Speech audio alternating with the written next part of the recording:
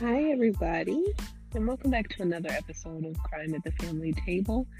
I am one of your hosts, Alyssa. I'm solo dolo today. Life be lifing. I was sick all week. Tanya has had some things going on, so here we are at the end of the week. You're still getting it. It's just on Sunday. But we thank you for your patience with us. We thank you for continuing to come back and listen, to share with anybody you know that enjoys true crime. I'm not going to do a super long introduction because, like I said, it is just me today. But I did want to give a trigger warning. We will be talking about assault. We will be talking about the unaliving of a child. We will be talking about a terrorist group here in America and our history. And if any of those things trigger you, or if any of those things will cause any damage or like mental harm to you, definitely click off, pick one of our other episodes, or stay tuned until next week because we'll be back with another episode then. But without further ado, I'm going to jump right into today's episode.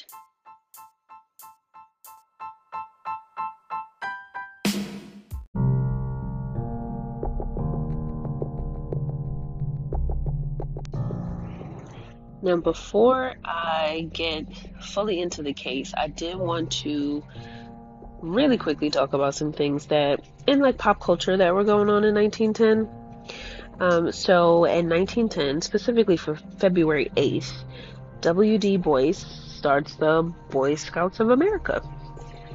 Now, of course, we know that the Boy Scouts have had some questionable happenings over the past,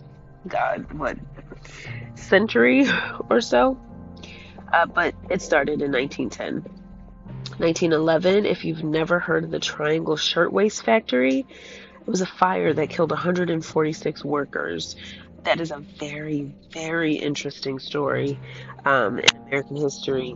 And I think Bailey Sarian has a video on it on YouTube, which is, of course, fantastic. She's bae. But it is a very interesting story, so I would encourage you, if you've never heard of it, to read up on it.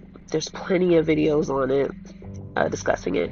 Arizona becomes the 48th state and the last state of the contiguous states admitted to the Union on February 14th, 1912.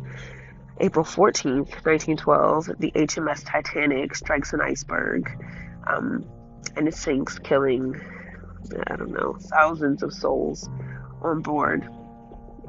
If you haven't seen Titanic, go see Titanic at this point. It came out in 1988. It's a fantastic movie.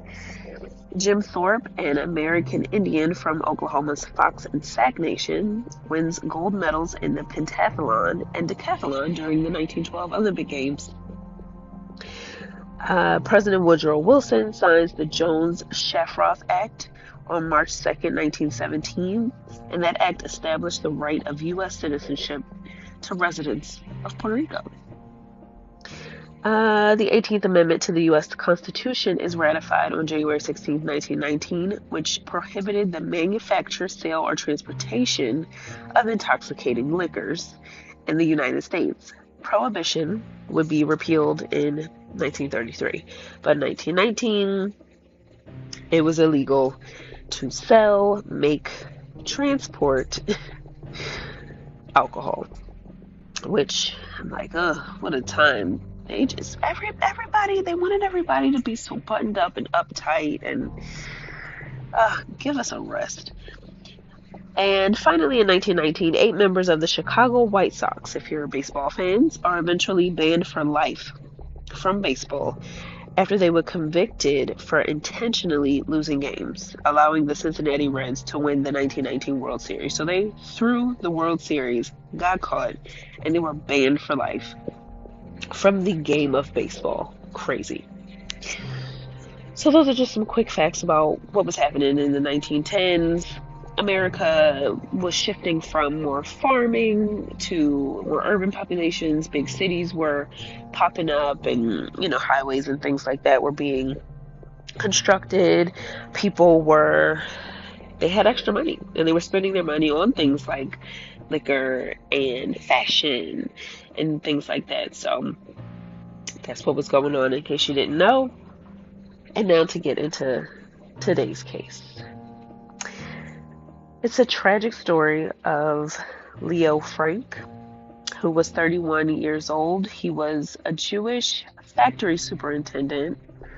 And I'm not going to get into his part of the story just quite yet, but we'll start with the murder of Mary Fagan. Mary Fagan was on her way to Atlanta's Confederate Memorial Day Parade on April 26, 1913, when she stopped in at the National Pencil Company to collect her paycheck. Her paycheck was $1.20. So she was working at this company for 10 cents an hour. Now, back then, they didn't have child labor laws. Child labor laws weren't established until about 1938. So kids could work, young kids. She was only 13. They could work. They could work strenuous hours doing strenuous tasks. There were no laws put in place yet. So she was working for 10 cents an hour. She went down, she collected her little check, she got her little coins, $1.20. And unfortunately, the next day, her body was discovered in the factory's basement. She never made it to the parade. So, Leo Frank, who was 29 at the time of his arrest, was working at the factory that Saturday morning because he was the one that handed Mary her paycheck. And the police later reported he was the last person to admit to seeing her alive. So at approximately 3:30 a.m. the next morning, Newt Lee, who was the factory's night watchman, he was African American, reported finding the body to police. Now, on her body, there were 2, and I quote, murder notes found. Unfortunately, her body was very badly beaten, bloody, and bruised. So, I'll tell you what the note said. And I'm going to read them to you the way it's written. And I'm assuming it's written the way whoever wrote them wrote it.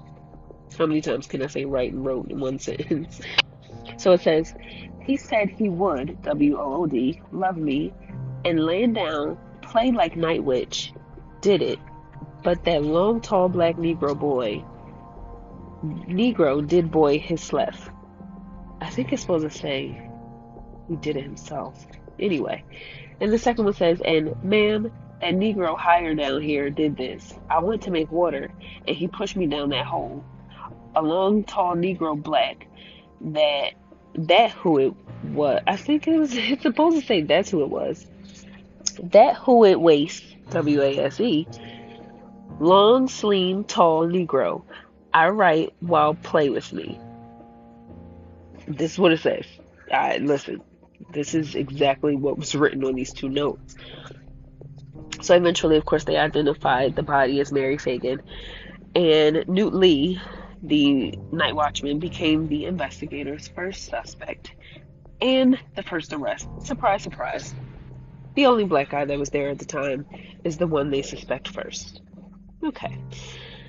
But police quickly settled on Leo Frank, who eventually was arrested for Mary's murder days later on April 29th, 1913, and held at the Fulton County Jail. So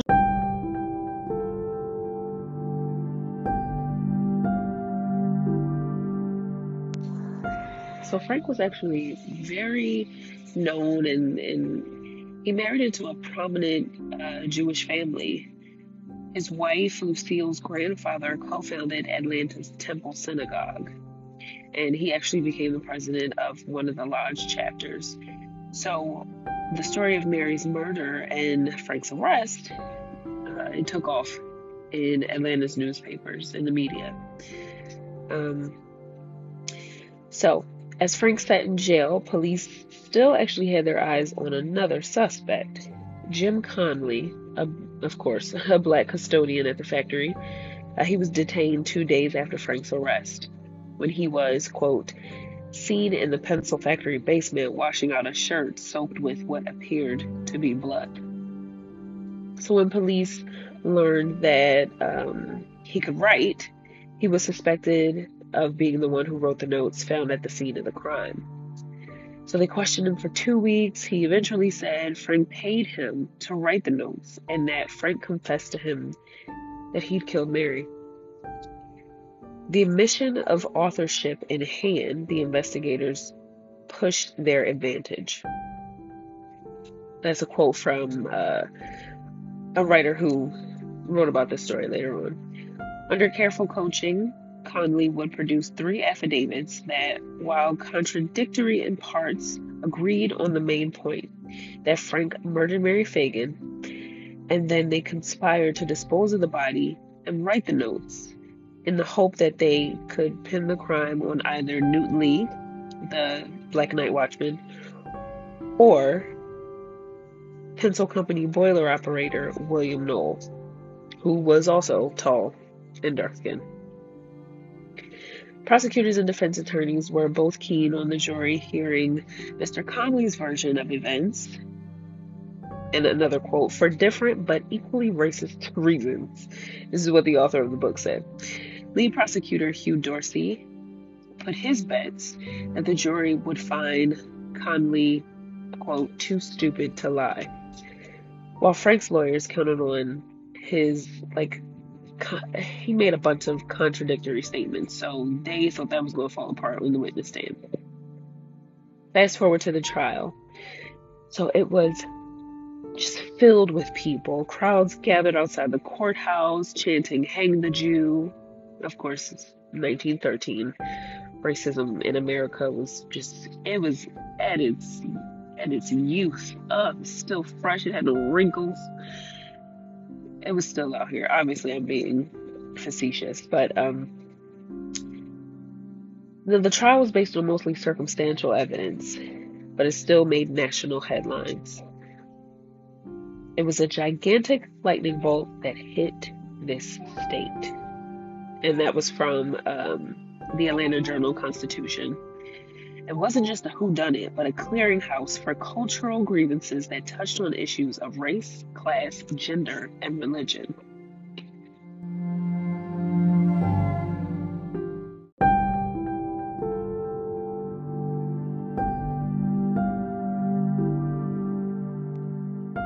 So most of the evidence was circumstantial, and of course they were relying heavily on Mr. Conley's testimony. The trial lasted for 4 weeks, and it ended with a guilty verdict on August 25th, after just a few hours of deliberating. Now, outside the courthouse, the crowd cheered the conviction announcement. According to the New York Tribune at the time, Dorsey was lifted to the shoulders of several men and carried more than 100 feet through the shouting throng. They were doing the most. The following day, Judge Leonard Roan sentenced Frank to death by hanging. 2 years of denied appeals followed that, including a request for a new trial on the basis that Frank's constitutional rights were violated when Roan advised Frank's lawyers it would be unsafe for him to appear in the courtroom upon the reading of the verdict. Excuse my little co-host if you can hear her. It's my 1-year-old.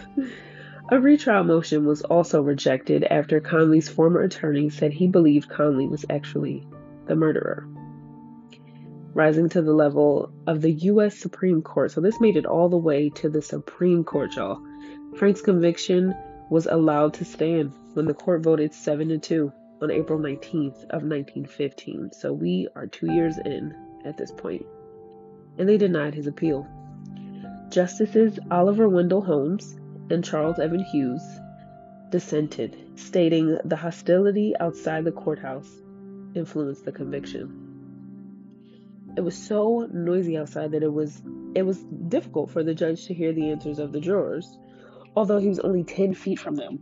That's how huge this mob was. They were hostile. They were, of course, being racist, most of them. So the governor actually commuted Frank's sentence to life in prison. Georgia Governor John Slayton conducted his own extensive investigation into the case, and on June 21st, 1915, The day before Frank's execution was to take place, and as his term in office was ending, the governor commuted his sentence to life in prison. He was, of course, criticized for having a conflict of interest in the case. His law partner served as Frank's lead attorney, and with anti-Semitism rising and steadily increasing, the decision led to outrage in the community. People were pissed that they were letting this Jew, and this is not how I feel, they were letting this Jew just get off of the death penalty. They were letting him just spend time in prison. So armed mobs, y'all, roamed streets, forcing Jewish businessmen to board up their windows and the doors. A mob of several thousand people had guns, hatchets, dynamite. This is how serious this was. Dynamite. And they surrounded the governor's mansion until the state police came and broke everything up. Frank was actually attacked a month later on July 18th, 1915, by an inmate who slit his throat with a butcher knife. If another prisoner, who was a surgeon who had actually been convicted of murder, hadn't stitched up Frank's wound, he would have died. So, here's where the tragedy gets even more real. Frank wouldn't survive a second attack that happened less than a month later. A mob of 25 men calling themselves the Knights of Mary Phagan. Remember, Mary's the little girl who was murdered. The Knights of Mary Phagan arrived in the middle of the night at the Milledgeville prison farm where Frank was held. They overpowered the guards. They didn't shoot. They overpowered the guards. No shots were fired, and they kidnapped Frank from his cell. If you ask me, they let that happen. No shots were fired. They didn't exchange any gunfire, but they still overpowered the guards. These were either some weak, wimpy, scary guards, or they were like, hey, we don't like this Jew either. We think he did it. Go on ahead, man. I think that is the more logical explanation, but a caravan of cars drove him about 100 miles away to an oak grove near Marietta, Georgia, Mary Phagan's hometown. They cuffed him and they hung him. They lynched Leo Frank. He died August 17th, 1915.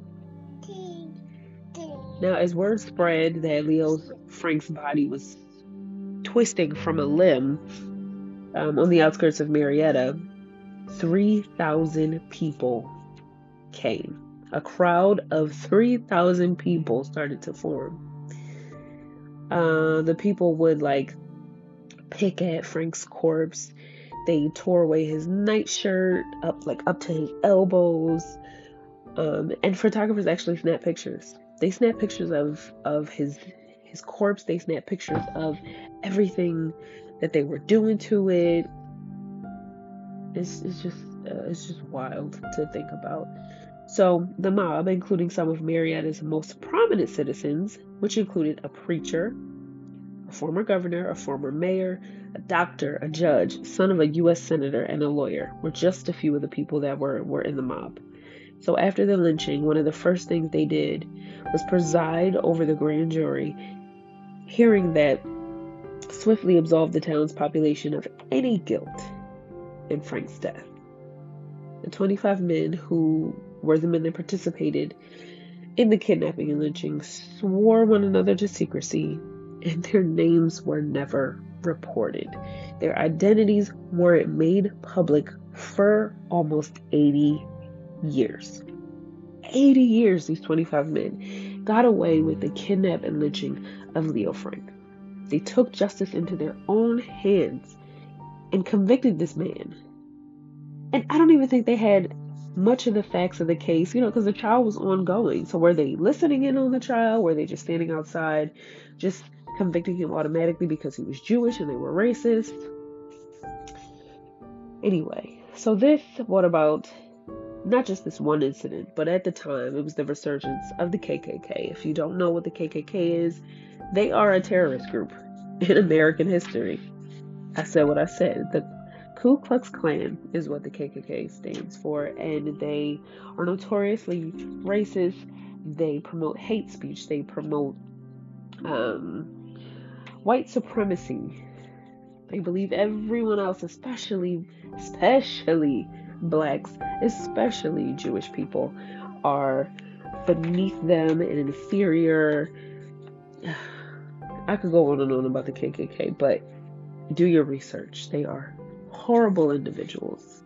And they're stupid because basically they walk around with sheets over their heads, bed sheets over their heads with eye holes cut out. They look like ghosts. It's stupid. So anti-Jewish sentiment and discrimination in the area were widespread leading up to Frank's murder, led by Tom Watson. That is insane. The editor of Jeffersonian magazine, who filled his Atlanta-based publication with anti-Semitic and anti-Catholic rants. Now, if we take a look back in history, who was predominantly Catholic? Italians, Irish, aka people that would have come from another place to America, right? Immigrants. Following Frank's conviction, this man wrote, "Jew money has debased us, bought us, and sold us, and laughs at us." Sounds like they were haters and jealous. Hereafter, let no man reproach the South with lynch law. Let him remember, I should have did this in a southern accent, let him remember the unendurable provocation, and let him say whether lynch law is not better than no law at all. A month after Frank's murder and after 45 years of being inactive, the Ku Klux Klan burned a cross on Stone Mountain near Atlanta, a park that serves as a state designated, it's like a memorial to the Confederacy, to announce that this group was reforming. Oh joy, goody. So in the aftermath of terror, about half the 3,000 Jews in Georgia, they just left. They left the state. Those who stayed, they just hid, basically. They locked their doors, and they were forced to survive basically a boycott of Jewish businesses. But Leo Frank's trial also inspired the 1913 founding of the Anti-Defamation League, or the ADL, by Chicago attorney Sigmund Livingston. And his mission was to stop the defamation of the Jewish people and to secure justice and fair treatment to all. So, the lead prosecutor, Mr. Dorsey, in Frank's case, was elected Georgia's governor in 1915, and he later served as an Atlanta Judicial Circuit Superior Court judge. Mr. Watson, the editor of the Jeffersonian magazine, was elected a U.S. Senator in 1920. He died in office 2 years later. Mr. Conley, who was the black janitor, was sentenced to a year on a chain gang as an accessory of murder after the fact. So while newspaper coverage of Leo's case is kind of eased up, it ceased after the lynching. A lot of historians across the board have believed Frank was wrongly convicted. They believe he was innocent. So almost 70 years after Mary's murder on March 7th, 1982, a 10-page special section in the Tennessean, a newspaper, reported that Frank was innocent. It focused on statements from Alzano Mann, who had served as Frank's office boy. So he was 14 at the time of the crime. Alzano said that Conley murdered Mary. Remember that Conley is the black janitor, and that he witnessed him holding the unconscious girl. Crazy. Conley said, "If you ever mention this, I'll kill you." That was according to Alzano's statement. He said Alzano actually went and told his mother what he had seen, she told him to keep quiet, and he did. Which, I mean, you're 14. You just witnessed way too much. I can't say I blame him. He was a kid, and his mother was probably just trying to keep him safe and keep him out of it. So this new evidence and a campaign led by the Anti-Defamation League to clear Frank's name eventually led the Georgia Board of Pardons and Paroles. Can you hear my baby coughing? She's getting more teeth in, so her mouth is really juicy. But she's alright. If anyone was concerned, she's alright. Eventually led the Georgia Board of Pardons and Paroles to issue a pardon to Leo on March 11, 1986. The pardon did not exonerate Frank, but was granted for the state's failure to protect him while in custody and for failing to bring his killers to justice. People of goodwill and judgment have long believed that Leo Frank was victimized by perjury and prejudice at his trial, and that an innocent man was lynched by a mob inflamed by bigotry. And these were the words from the ADL's Southeastern Director, Stu Lewingrubb. We can now finally close our files on our first case. Frank's murder trial and lynching has inspired a number of dramatizations on stage and screen, as well as several books like Parade, a Broadway musical, which debuted in 1998. And it actually won Tony Awards for Best Original Score and Best Book. And it's been getting like a resurgence this year. So that, folks, is the tragic, unfortunate story of not just Leo Frank, but of Mary Fagan. She didn't get the justice that she truly deserved, and I feel iffy about a lot of this story, but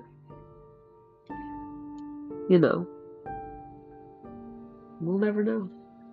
We weren't there. It was a time where police work, and there was no DNA, and racism, a lot of things impacted just criminal justice. So I thank you all for listening. This was a short one, but it definitely was very interesting. Join us next week. We'll be the two amigas chitas, friends for life again. But we thank you for listening to Crime at the Family Table, and we will see you next week. Bye.